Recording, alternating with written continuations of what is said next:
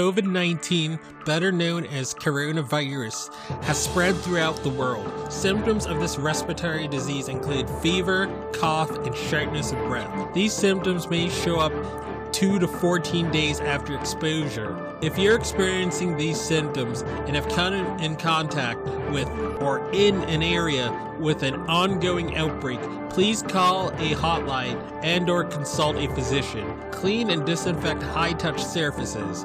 For more information, please visit cdc.gov/COVID-19. Thank you.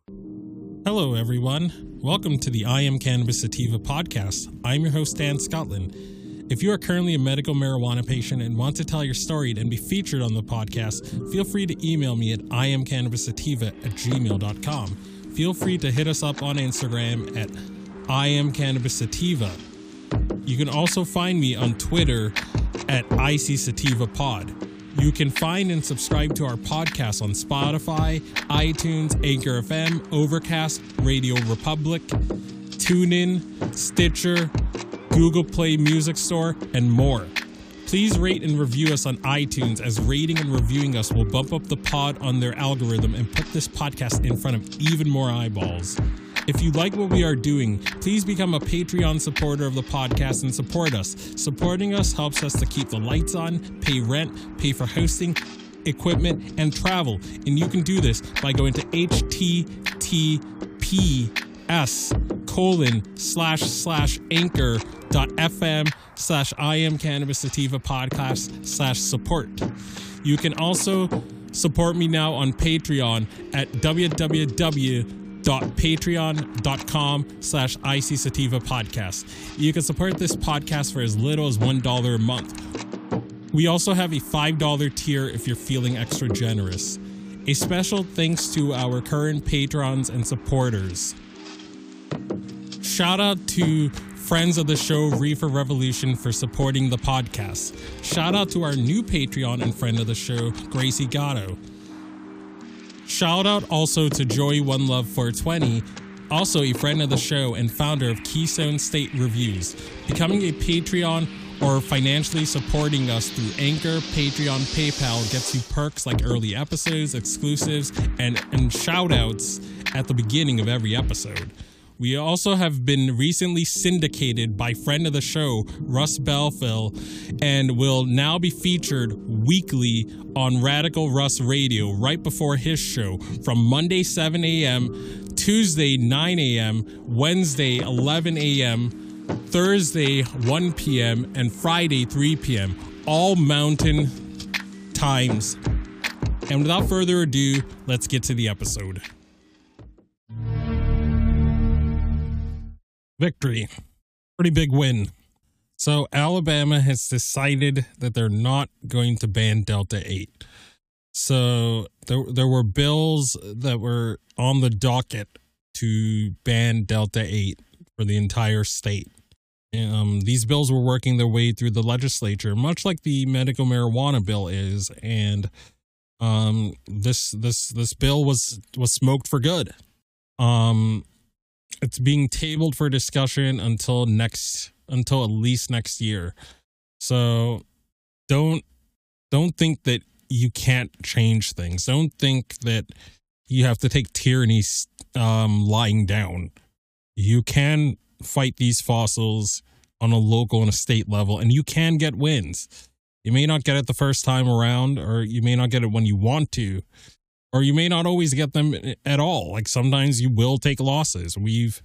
Lord knows, over the past 3 years we've been doing this on a local level, we've gotten some wins, and we've also taken quite a bit of losses by fossils in various levels of municipal government, our governor that hates the plant, our attorney general that hates the plant, our former mayor of the city. We have to work against all those people, even as I live in a legal state. So you can get some good results done on a local and state and municipal level. And yeah. So before I end this episode, I don't want to keep this episode too long. We're going to read about how Birmingham, Alabama is also going to pardon 1,500 people. Again, this ties into the fact that that you can get a lot done on a municipal level. Even if your state is very conservative, and even in the most conservative of states, the major cities and the capital cities tend to be liberal.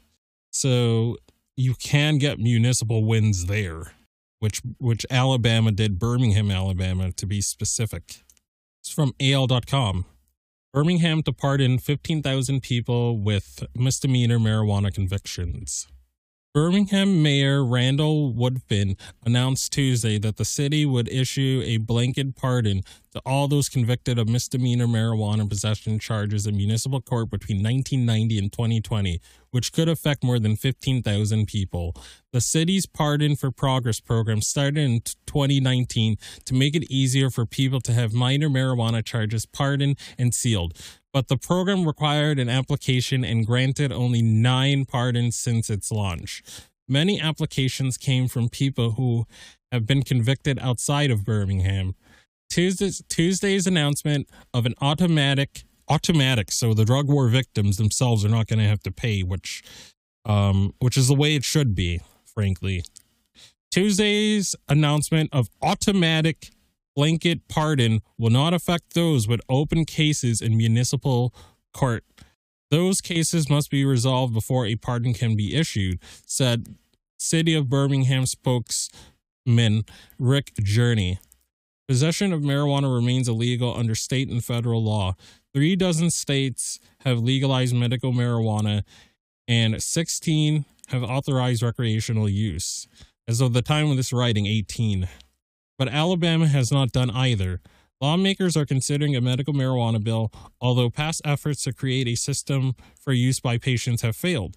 Alabama Senator Bobby Singleton,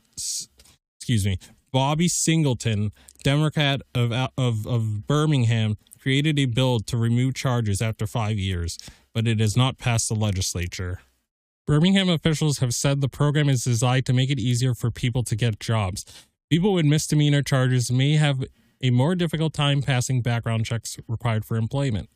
Here's why we're doing this. No one should be held up by a single past mistake, wrote Woodfin in a Twitter thread.